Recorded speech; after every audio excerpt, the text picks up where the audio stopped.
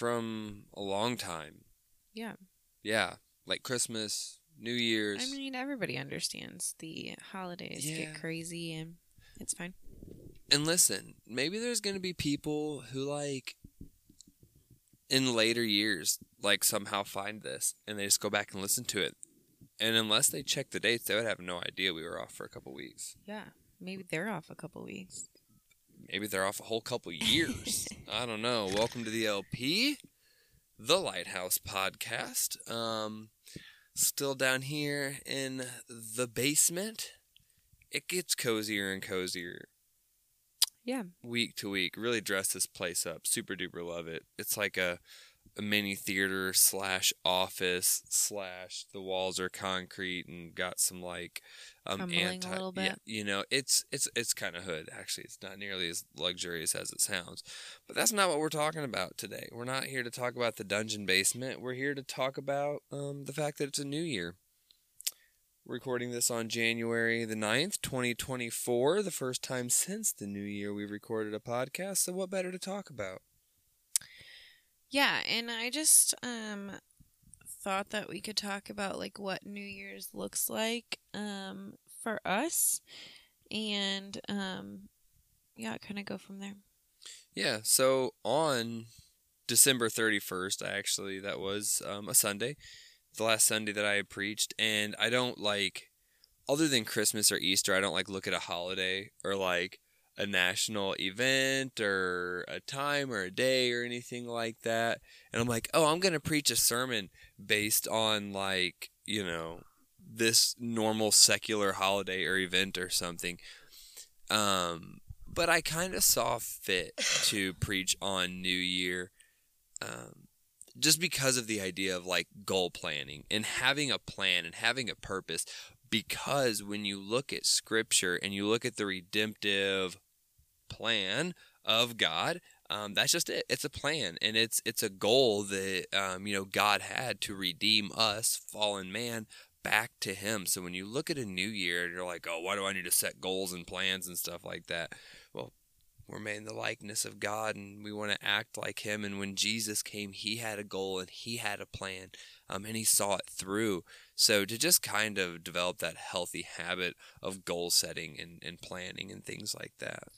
Well, and like there's a couple things that we do in the beginning of the year, which what is the date? The 9th, and we haven't done this yet. But the start of the year was a little different for us this year, but a couple things that you and I do typically in the beginning of the year is we'll sit down and set like marriage goals for the year, which is always fun. You know, like where do we see ourselves this time next year? Like what are some things we want to accomplish around the house this year?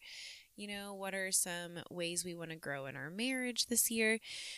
Things like that. And I do tend to set some personal goals, but I just think it's very funny. Like, I don't really know where New Year's resolutions came from. Maybe I'll look that up for our facts. But I just feel like New Year's resolutions kind of have this taboo about them. Well, yeah, because people normally flake out on them. Right. But here's where I kind of want to touch on that for a minute. Because some of my goals that I had for this year were to be more present. To be more present with the kids, to be more present just with the family. And also, another goal that I had set was to be more intentional in the Word, not only personally, but also with our kids, because we've kind of fallen lax on that. And here's what happened. The new year hit, 2024 hit, and I hit a funk. And every once in a while, I just get in these funks, and I don't get depressed, but I just like have depression symptoms, if that makes sense. Like, I have no motivation to do anything. Like, I don't really want to get out of bed. Like, I just have a really hard time. And it's like January 1st hit, and I got into one of those funks. And on top of that, I was sick. And so those things just didn't happen. Like, first week of the year, and I already, like, my goals had flopped. And while I was, like, frustrated about that, I'm like, listen, it's just not feasible for me to sit here and tell myself that if I don't hit these certain goals every single day, that I'm failing. It's not. Yeah. Because there's going to be days that it's just hard to get out of bed. Yeah. And there's going to be days that we just have so much going on during the day. Thursday, for example, Myra has school. We both have work. Right after school, I have play practice from 3:45 until 5:45. And then after play practice, you have band at 6. Myra has a basketball game at 6:30.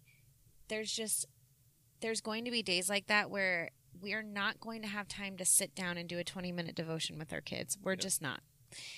And so I just want to tell you, like, to the people that are listening, set goals. It's so, so important to set goals. But also, you have to show yourself some grace. Yeah, don't let your losses define you. I mean, the greatest in everything have lost at least once. Yeah. At something or another. And that's just what it comes down to. And, like, I think it's so funny how that still applies today. I mean, if you read through, like, you know, most of the epistles, you read a lot of Paul's letters, and he refers to, you know, athletics a lot. You know, he talks about boxing, he talks about running, he just talks about, you know, the Christian life as an athlete. It's the exact same thing today. You know, we want to win. We want so badly to win at everything that we do, and we should have that mindset. You know, if you want to be great at something, which Scripture tells us, you know, to be great for the glory of God, and that's kind of a bunch of, you know, I don't know exactly what passage that is. That is the Christian lifestyle mashed into one thing, is just be the best Christian that you can be from God for God, right? Like, to strive for that, the excellence of God, but also to have grace, because we're not God, you know, and you want that, and we need to strive for it.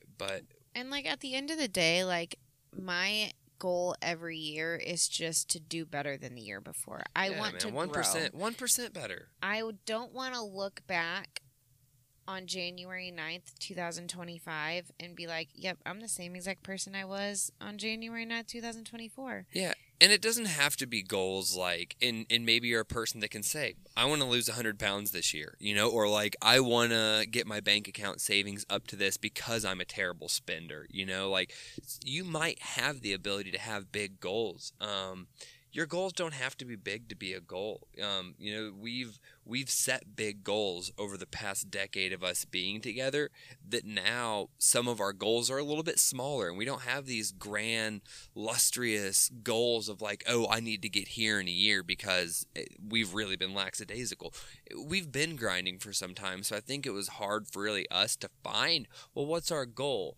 Something that is enormous, but on a metric scale, quite small, is be more intentional with the kids, right? That's hard to measure that. It's hard to see that. Well, and just success. Like a small goal that we have for this year, or to paint our room and Carson's room, right? Yeah. Like, those are goals that we have set for this year. To finish the side of our deck. Yeah. Like, we have these goals, just simple stuff like that would literally take us one day to do if we would just do it. Yeah. But we just haven't been intentional of just doing it. But it's been on our to-do list. So, like, this year, we're going to get this, and this done. And it's just healthy to do those things, because if not, I mean, time is just so evasive, and before you know it, 5 years has gone by, and you've just been a Christian that's spun your wheels and done nothing. And look, you might say, like, okay, I get it. You have this goal to finish your deck and paint your room, but now you're saying, like, have Christian goals. Like, those are two totally different things. If you don't think for a minute I'm going to glorify God in both of those things, at least personally, like, Lord, thank you for making me physically able to paint this room by myself and giving me the finances to be able to paint this. Thank you for giving me the house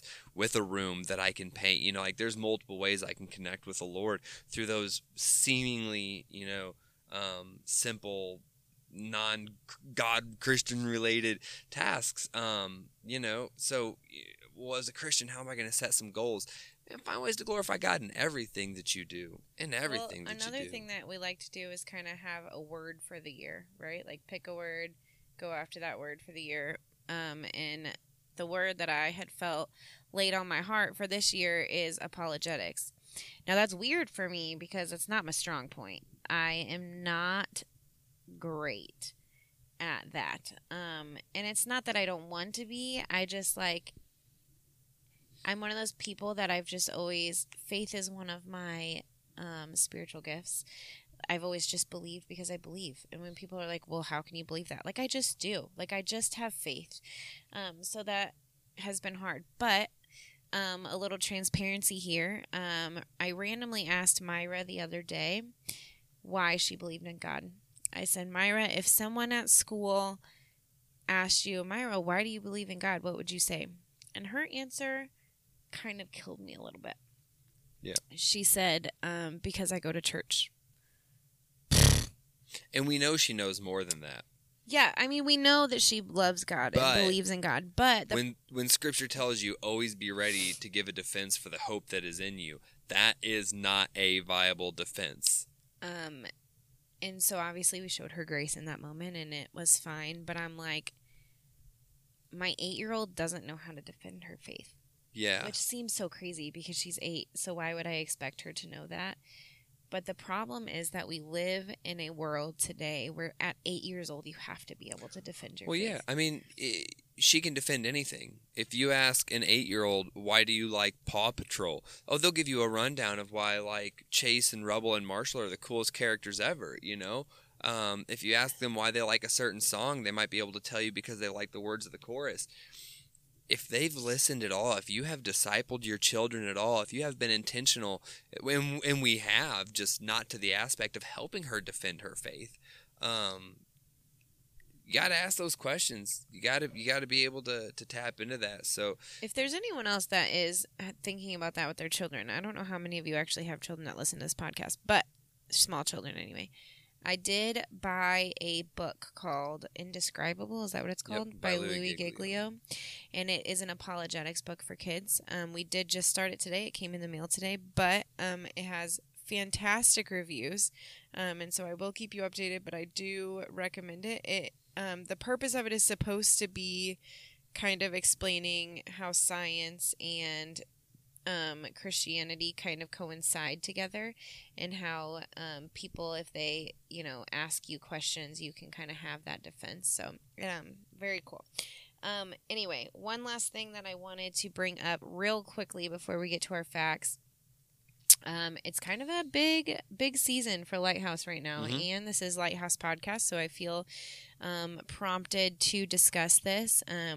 This past weekend, we had the pleasure of meeting Perspective, that's the word I'm looking for, pastor, and so that was awesome. It was really cool to get to know them, and the reason I wanted to bring that up is because, so if they decide they want to move forward with it, then we will hold a business meeting and vote on that. And I just want to encourage you as your sister in Christ that this is not something to just come into the meeting and vote on. Right. Like, oh, I remember how he preached on Sunday. I want to vote this way or that way. Like, this is the person that is going to be leading you and your family spiritually for the next who knows how long. And I say that years and years and years. That's why, yes. And I don't say that like, take this seriously because I don't want it. No, I'm not saying that. I'm not persuading you one way or another. I'm still not decided because pray. Yes, because everybody needs to pray about it. He needs to pray about it. His family needs to pray about it. As a church, we need to be praying about it. So we just wanted to encourage you guys. Don't come into it blindly. It's just like whenever we told you guys over and over again, be praying about Oakville. Be praying about Oakville. We have to make 100%. This vote. Be praying about Oakville. It's the same thing. You should come to the Lord with all of your decisions. Absolutely. Take a day of fasting. That? Not always. But we are asking you to please just go to the Lord in prayer and let Him guide your decision. Let Him guide your thoughts on that. And, yeah, so we just wanted to briefly mention that. Did you look up? I did. Okay, Here let's we go. hear it, because I have some facts, too. Apparently it came from the ancient Babylonians, so we should stop doing New Year's because they were bad guys. Shut up. They were God's instrument. But the ancient Babylonians are said to have been the first people to make New Year's resolutions some 4,000 years ago. They were also the first to hold recorded celebrations in honor of the new year, though for them the year did not begin in January but mid-March when the crops were planted. During a massive 12-day religious festival known as Akitu, the Babylonians crowned a new king or reaffirmed their loyalty to the reigning king.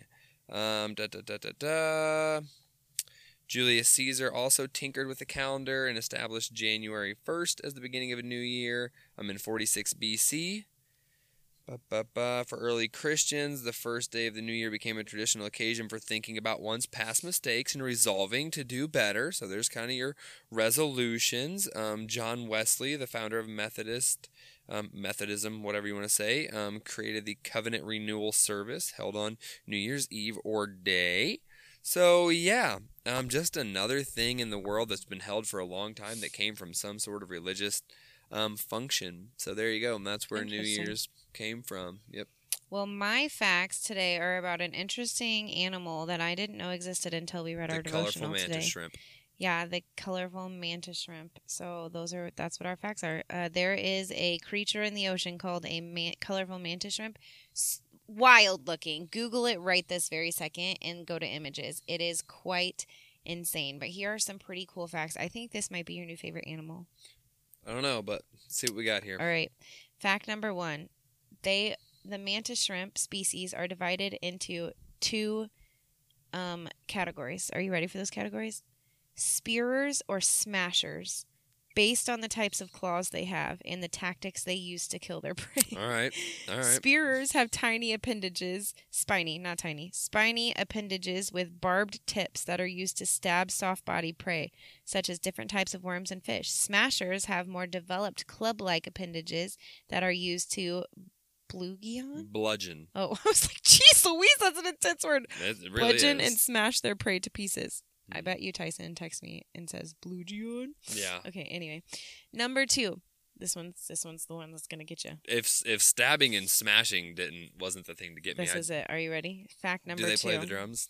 No. Basically, smashers can punch at the same velocity as a gunshot from a .22 caliber rifle.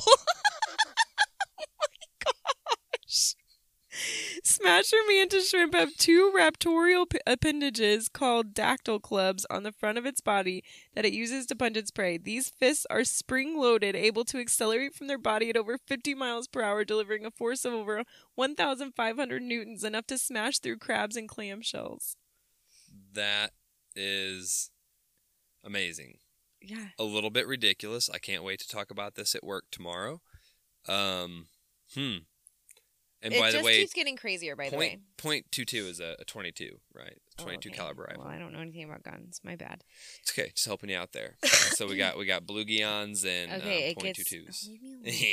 Okay, it gets crazy. Are you ready? Fact number 3. Their punch is so fast, it results in cavitation bubbles. Wow. This is a superheated bubble and a small flash of light, which for a split second also generates temperatures of 4,400 little C, whatever that means, Celsius, which is nearly as hot as the sun in surrounding water. What is happening with the mantis shrimp? When the bubbles collapse, they cause an intense shock wave, which is like a double punch and can stun, dismember, or kill prey instantly. Well, yeah, even if the mantis shrimp misses the target. So it's got little grenade hands. Basically. I think we have a new shirt. While they are highly desired, grenade hand mantis shrimp. Don't put them in your aquariums because they can obviously punch holes in aquarium glass. They have been known to attack their own reflection through the glass. Dude, the most savage beast in all. I bet it would punch a hole in a shark. Probably. I want you this year to crush your sin with mantis shrimp. I'm putting this in my sermon. Oh my goodness. My entire life has been changed. Is this your new favorite animal? Yes. My life has been changed. Please take those facts and screenshot them to me so I can share them with the congregation on Sunday. Okay, hang on. They are thought to have the most complex eyes in the animal kingdom. They have the most complex visual system ever discovered. They can see a special spiraling type of light called circularly polarized light that's not been documented in any other animal. They also have a structure in their eyes that's similar to technology found in DVD players, only much more advanced. Like optical lenses. Oh my gosh. How do they not go blind from their own sun punches? I don't know. All right, enough of this. Go do your own research on the mantis shrimp. Mantis shrimp can detect cancer cells with their eyes. And it would punch it right out of existence. They're older than dinosaurs. It just keeps getting cooler. Oh, they keep the same partner all their lives. Unless they accidentally punch it. Explode it. Oh. Mantis shrimp are eaten in Japanese, Vietnam, and Hawaiian cuisines. How could you eat one of them? That's what I'm saying. I mean, I bet they are delicious. That's all the facts I have for them. But I'm just saying, those were some of the coolest facts we've had in a while. I think that, yeah. So, thank goodness for Louis Giglio giving us a solid thing there. All right. Well, on that note. Good night, mantis shrimps.